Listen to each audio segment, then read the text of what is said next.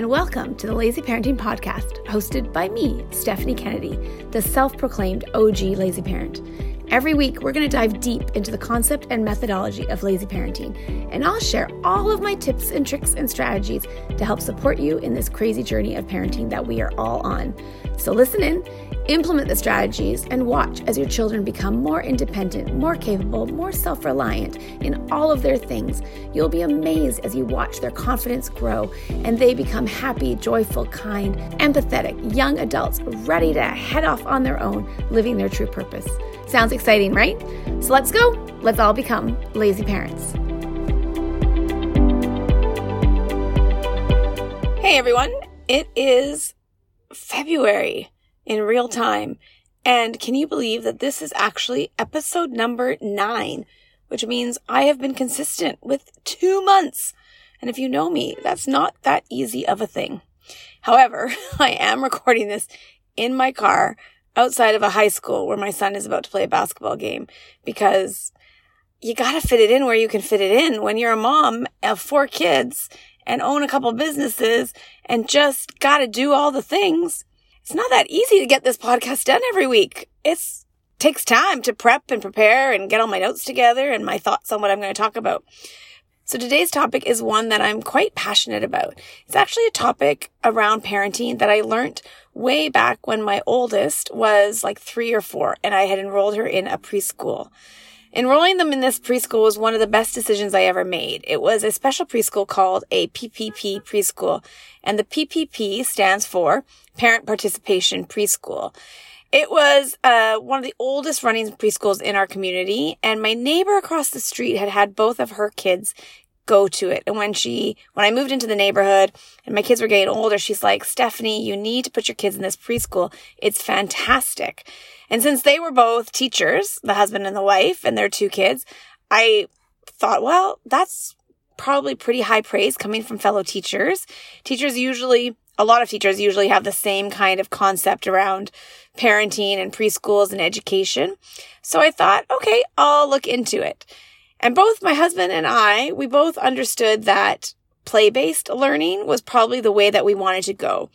We had lots of experience with kids in high school, and we were pretty adamant that we didn't require our kids to be part of an academic preschool, that they would learn how to read and write and do math and all that kind of stuff in due time. So what they really needed and what we were really looking for was a preschool where they got to play and socialize, and really, above all else, had some teachers that were really lovely and caring and spoke kindly and had really kind discipline strategies and all of that. And we found it in our preschool. It was called the Gingerbread Parent Participation Preschool, and one of the best decisions I ever made. All 4 of my children went through that preschool. Now, if you know what a PPP is, there are some strings attached to being enrolled in a PPP. There's actually 3 things that you have to do. Number 1 is you have to have some kind of job in the preschool. Because it's a parent-run preschool, you have to either be in charge of fundraising or be the president or the vice president or be in charge of parent ed or whatever it is. You had to do a job. And so I came on and eventually, when my 3rd and 4th, I think I became president of the preschool for a little while and helped run the preschool from that aspect, because I like running meetings and, quite frankly, I like delegating and thereby not having to do most of the work myself. But don't tell anybody, that's a secret. Anybody who's the president of an organization, you get to delegate. So that's good. Number 2 was you had to volunteer in the classroom each month. So you got parent duty days, which is when you would go and you'd help the teacher set up and clean up and do snack and all of that. And I really, really liked that idea that I could go into my children's preschool classroom and see them in their own element and see how they played and get to know the other children. So that was a plus for me. And I had flexible work, so I was able to plan it around the days that I work or not work.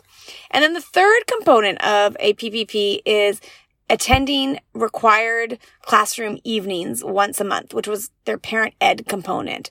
So part of what you got with your tuition was the ability to go to these guest speakers that they would bring into the school who talked about a whole range of topics, everywhere from parenting strategies to child development strategies. Like we had nurses come in and talk about speech development. We had them talk about healthy eating habits. And then we had a parenting boy specialist come in, a very famous guy locally here who would speak to us about parenting challenges around boys, because no matter what you think, boys and girls, they are different and they have some innate differences. Yes, there's a spectrum, but there are definitely things I've learned from being a mom of boys versus being a mom of girls. And then they also had a marriage therapist come in. And I got to tell you, that one was gold, because let me tell you, if you have a baby, marriages get hard when you have babies. When you change from being just the two of you in a marriage to introducing a new baby. And if you're like me, I'm a bit of a power person. Like I like to be in control. I had no experience with babies before I had my first baby. It was all new to me. And it was hard. My husband worked a lot back in those days. Yeah, on an average of 5 days a week. 2 of those days he wouldn't get home before 10. 2 of those days he might be home by 8. And maybe 1 or 2 of those days he'd be home by 6, which was rare. And so I really was a single mom through the majority of my children when they were little itty bitties. Luckily, I had my mom, who helped a lot, and I had my mother-in-law, his mom, who helped tremendously as well. And so the three of us kind of maneuvered through the day and evening, and then Chris was able to help out at night. But again, when they're babies, there's not a whole lot that the dad can do because they can't nurse, and they're not the ones getting up in the middle of the night, likely, if you end up feeding that way. I don't know what it's like if you bottle feed a baby, but I imagine it's still hard because they are the ones who have to get up to go to work the next day. So I don't know if it would have changed much if they were bottle fed over breastfed. Anyways, that is all topics for another day. I digress a little bit. So going back to this parent ed, one of the topics that was introduced to me at them was this idea around character development and personality traits in our children. And the speaker, the presenter, started off the conversation by asking us to come up with a few words that when we first looked at our child, what were the first few words that popped into your head? And I got to be honest, when I had little ones, because at this point I would have had like a 4-year-old and a 3-year-old, both in preschool together, I'm sure that the first words that popped into my head were things like messy or stubborn or talkative or emotional. And this speaker presented this idea around something called the self-fulfilling prophecy. It was a concept that they presented to us in order for us to be mindful of the language we used and the labels we assigned to our children when they were young. So what is self-fulfilling prophecy, or SFP? Self-fulfilling prophecy is what happens when we use predictions at the start of something that ultimately affects our behavior in such a way that we make that prediction happen. That's kind of a wordy explanation, but let me explain that again. So self-fulfilling prophecy, if we assign a label to our child, such as they are messy, well, then they start acting in a way that keeps them messy ultimately, or they use that label as an excuse for them to continue being messy. So it changes their behavior so that ultimately they are really messy, and that becomes part of who they believe them to be. Does that make sense? So SFP, self-fulfilling prophecy. It happens to all of us. We could use an example from ourselves in our own lives. Like, if you have a preconceived notion that something is going to be really hard to do and you psych yourself out for it, and then it is really hard to do, and then you go, oh yeah, well, I knew that was going to be really hard and I would fail. That's all this idea around self-fulfilling prophecy. And it's scientifically proven that it's an actual real thing. And so that's why, as parents, I believe we need to be really, really mindful of the labels and of the words we use to describe our children. And so that's what I'm going to talk about today. I'm actually going to give you 5 tips at the end of this podcast for ways that you can try to avoid using labels with your children, or 5 things that I want you to think about to help shape and maybe guide your parenting moving forward. So for many years, I have been a teacher and a coach and a parent, and I have seen in actual fact the power of SFP in action, and I see it over and over again. I've seen the results of both children and parents who have certain beliefs put on them, and they either live up or down to those opinions. One of my biggest examples of this is as a teacher. I was a math teacher for grade 8 children and never failed when parents came into my parent-teacher conference. The children who struggled in math, the first thing that their parents would say to me is, "Oh, I suck at math," or "I was never good at math, so it's no doubt that my child's no good at math." And so the parents were putting their own projections of their own experiences with math onto their children. Like, "I never understood math, so it's totally okay that their child didn't understand math," or "Math was so hard it didn't make any sense." And then their children using those comments and those labels or those excuses to they themselves not be good at math. And it drove me insane.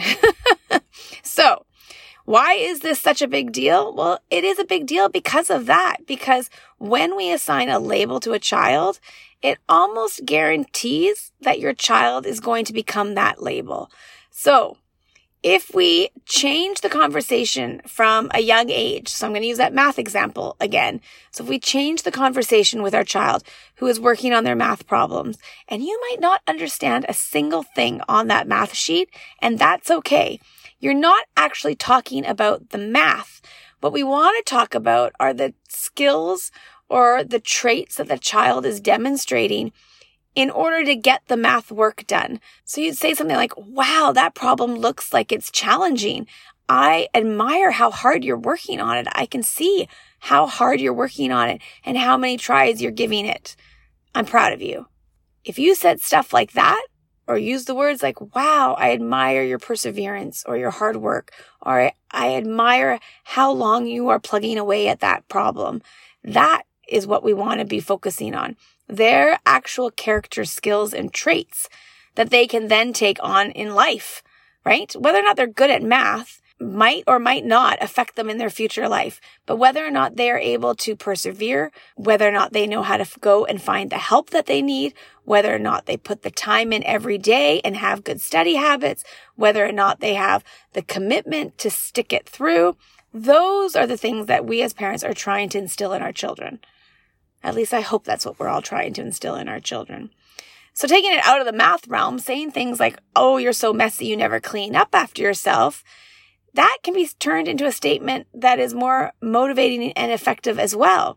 That can be helping you instill good habits in your children. Saying things like, "Wow, you sure have been busy playing with your Lego in your room. I can see so many things in this room. Let's clean it up so that we don't lose any of the pieces so that next time you want to play, all of those pieces are there." Or if they've built something, not forcing them to break it down, but letting them keep that up, but cleaning up the other pieces. So again, the words we use have tremendous power.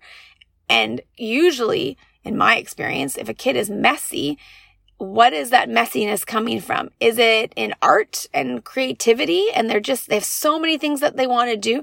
They can't just pick one. And how can we frame that in a positive way for their children, but also encourage them to have the other trait that goes with it? So if they're messy, then obviously they do need to figure out how to manage that and how to keep things organized enough that they can find what they're looking for in the future.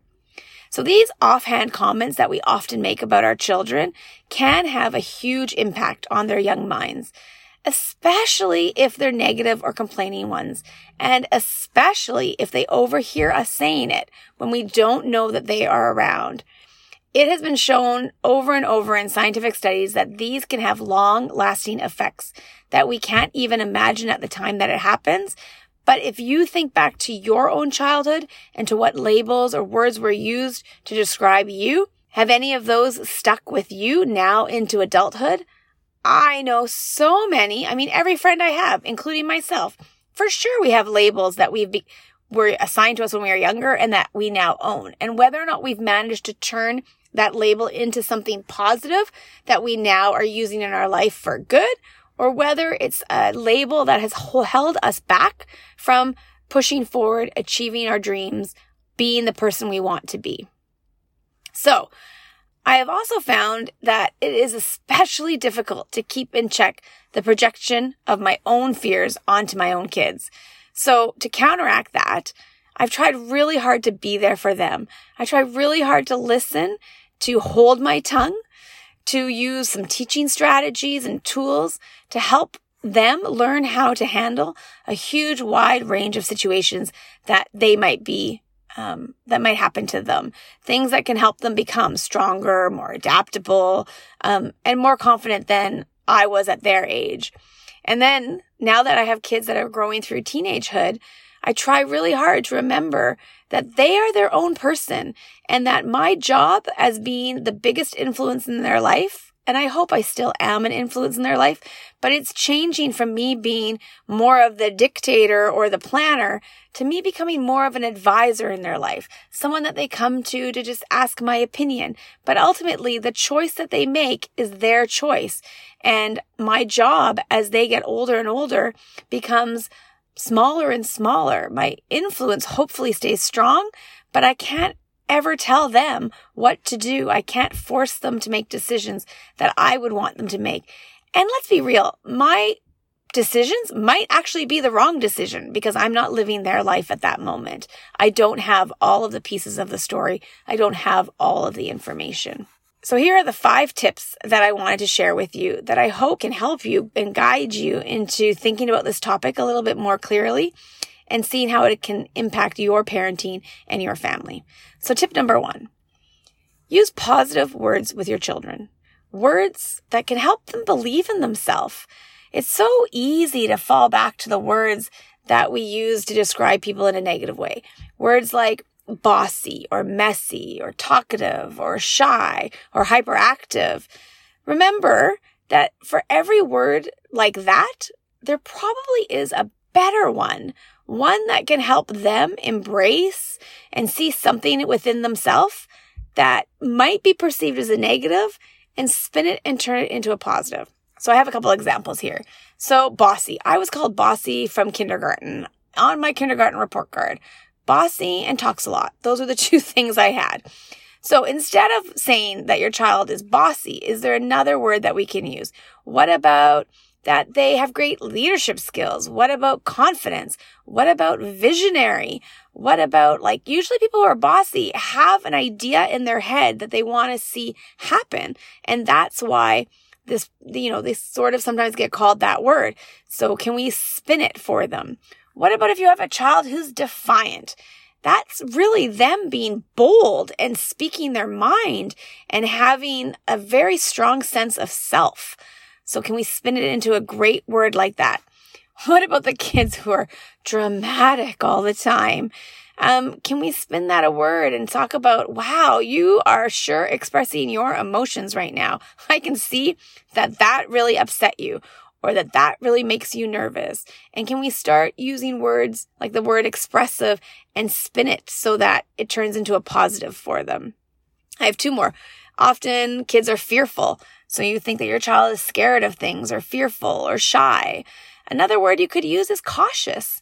They're cautious. They really want to know what to expect before jumping into a unknown situation. And there's nothing wrong with that. Caution is a really good personality trait to have. What about hyperactive? So many children are dinged as hyperactive.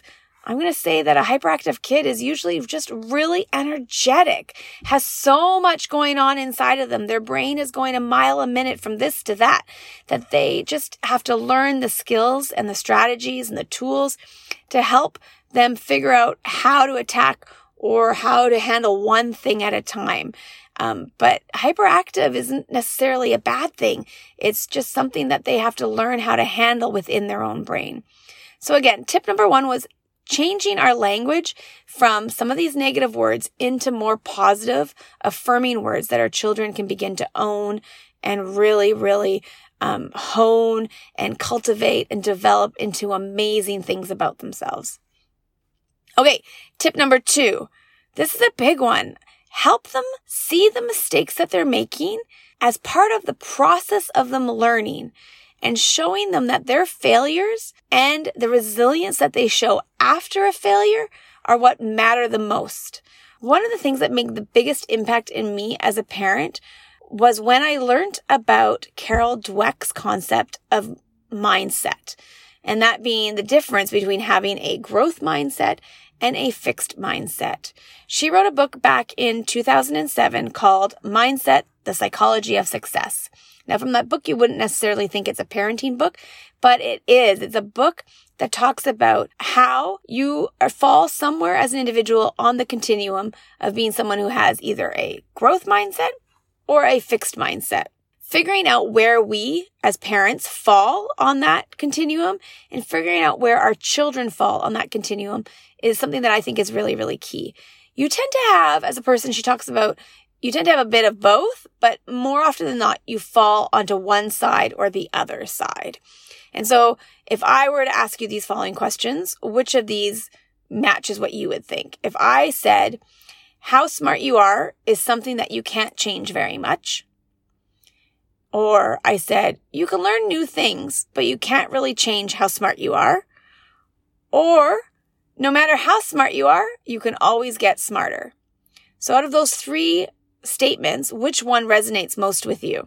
If the ones where I talk about being smart or your intelligence, and you believe that those things are sort of pretty much fixed from the moment you're born, you're either born smart or you're born struggling.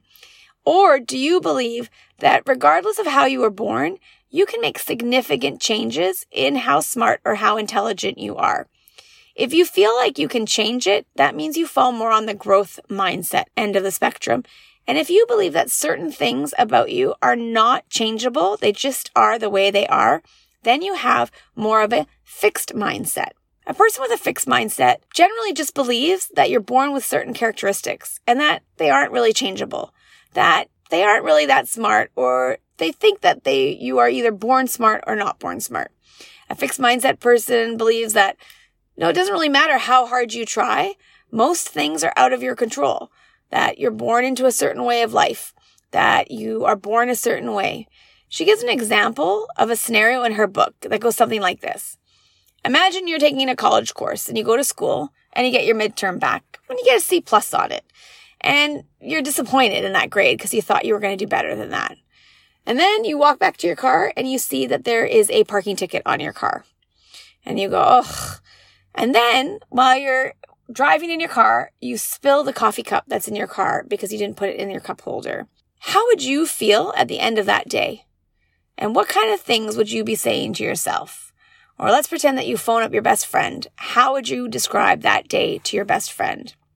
So people with a fixed mindset would be speaking to themselves in a way that says things like, ugh, they feel worthless or they feel useless. Like the day was a failure from the beginning and it doesn't matter. The world is out to get me and life is so unfair. The professor hates me. That's why I got a C+.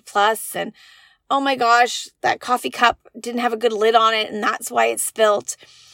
They will say that the reason for the things that were bad that happened to them was because of external forces, not usually because of themselves.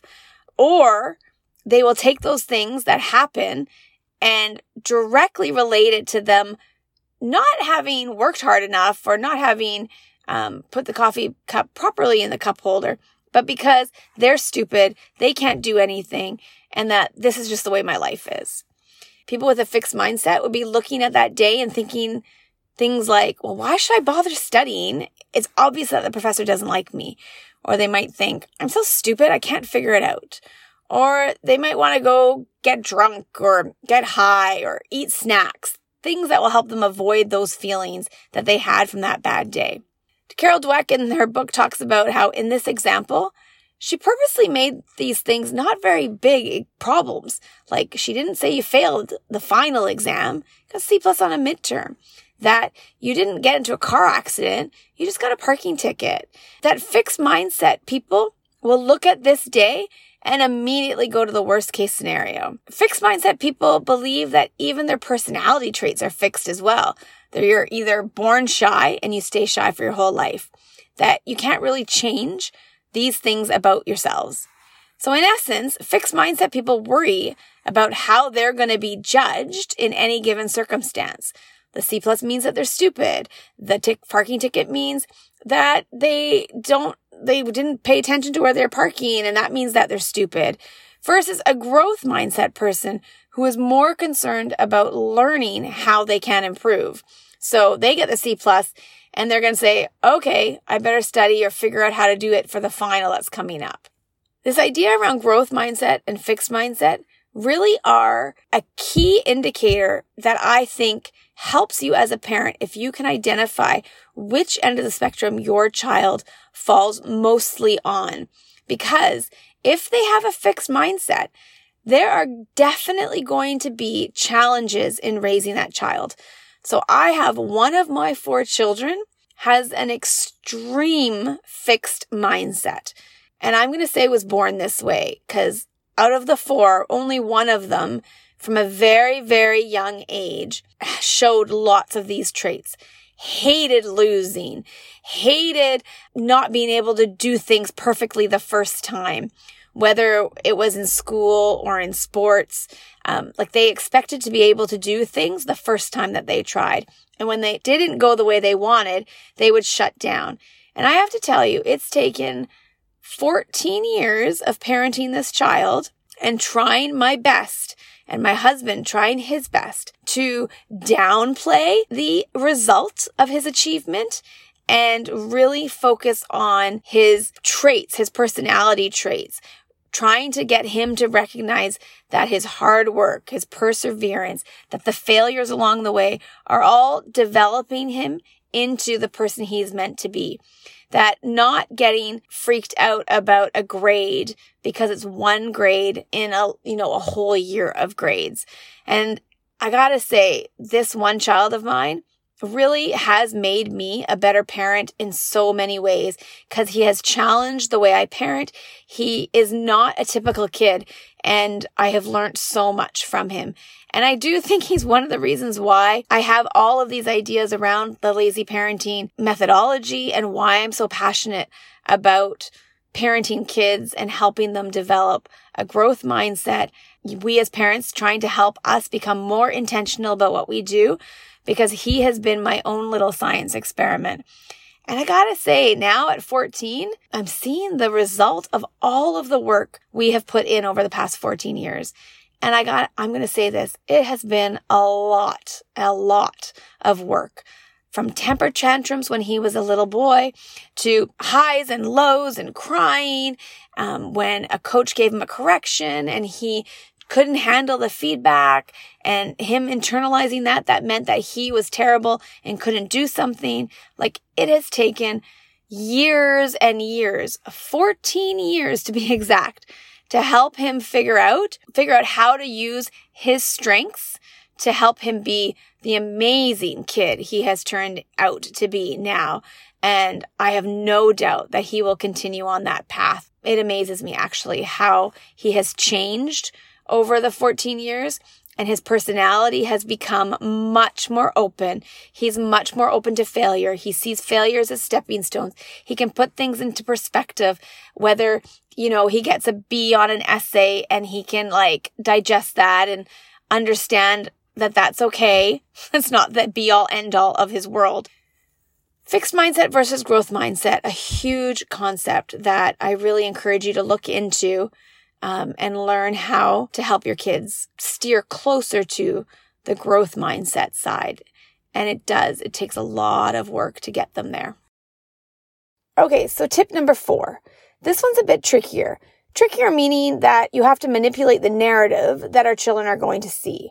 So I want you to watch for moments when you're talking to another adult and you know that your children are listening in when they're not supposed to be.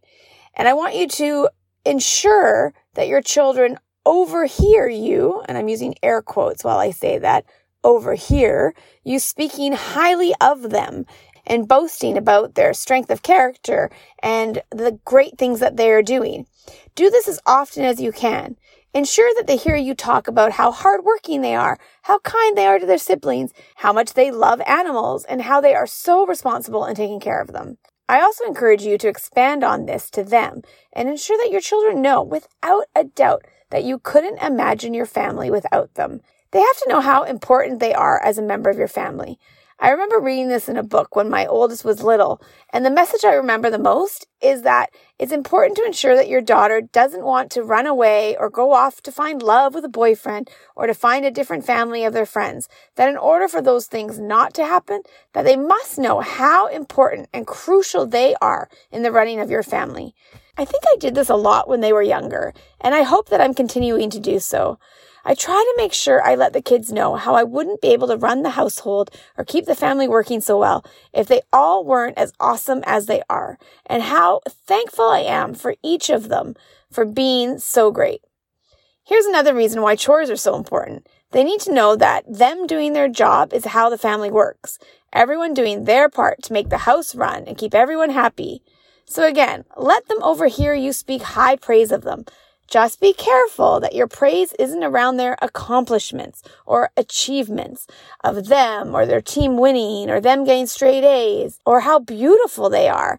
Make it about their traits, about the things that you want them to value above all else. 'Cause if they learn early on that you put their effort and character and integrity above everything else they do, then those are the things that they too are going to internalize and value and bring forth into their life moving forward. Number 5, lastly, as parents, we have to model the character and behaviors we want from our children. Make no mistake, we are the biggest influence in our children's lives. We are the compass by which they decide what is right and what is wrong, what to believe and not to believe, who to look up to in society and who not. Our children are always watching and they're always learning from what we do rather than what we say. I have an example of this that may on the surface seem ridiculous to you, but was a big moment in my parenting and cemented the fact that I would always try to act with integrity. We happened to be at Disney with a big group of parents and their children. And we are going to the dine with Disney characters thing that they have there. And the children's price for dining with the characters was significantly lower than the adult price. And to be a child, you had to be 11 and under. My daughter had just turned 12 in January, and this was March. As much as I wanted to lie and say that my daughter was 11, because we always want to save a few bucks, she was standing right there beside me, and she would know that I had lied, and I had to make a decision on what to do. And I chose not to lie. And I made that decision in that moment that I would never lie about their ages to get the discount. I made a promise never to lie about anything in front of them. It was more about living with integrity and doing what was right all of the time so that I could model this to my kids. And while you might not agree with me because there were a lot of parents there who lied that day, and I'm not judging them. Everybody makes their own choices. It was just in that moment, I saw this seemingly small and insignificant thing as something that would set the pace for the future, would set the bar actually for the future, that my children wouldn't lie either, because I didn't want them lying to me one day. I work really hard as a parent to never lie to my kids. Okay, except for the whole Santa, Tooth Fairy, Easter Bunny thing. But even then, when they've asked, I just avoid the question and thereby avoid lying by saying things like, well, in this house, if you don't believe in Santa, Santa won't come. So I don't really answer the question, but this answer has worked for me and for my lines of what is right and what is wrong. But ultimately, this decision around Santa and the Tooth Fairy and the Easter Bunny, it doesn't really impact another person in any way. Unlike the restaurant, where I didn't pay my fair share to the people who own the restaurant. So, to sum it all up, SFP, self-fulfilling prophecy, is a real and powerful concept that absolutely molds and determines how our children see themselves. In order to be really on top of this, it takes time. Don't forget that we have a whole lifetime of being parented ourselves, and that often how we were parented shapes how we parent. And how we were parented often affects our own view of ourselves. Like I said, I was branded a talker and bossy in kindergarten, and those labels have stayed with me until now, quite frankly. Except I've now come to appreciate that my ability to engage in conversations and lead groups of people with courage and authority are really boss things. And I encourage you to work on your own narrative too. SFP has and will continue to affect us all. Remember, the goal is to help our kids develop a growth mindset and to see their own individualities and quirks as amazing things that set them apart from others and make them unique, like their very own superpowers that will take them to amazing places in their life if they learn to embrace them and channel them. Our choice of words and the things we praise in our children will truly have a huge impact on their life. Hey guys, thanks so much for your support with this podcast. I've really appreciated it. And if you are loving it, please share with your friends. Just take a screenshot of the podcast and post it on social media and share the love. Also, if you're listening on Apple Podcasts, then just scroll on down to the rate and review and leave a review and leave a rating. I would greatly appreciate it. It's by doing that helps get the podcast heard by more people. And really, that's what I'm trying to do here. I'm just trying to help out other moms and dads and build this community of lazy parents so that we can take care of our kids all together and share in the stories of life and motherhood and parenthood. Thanks, guys.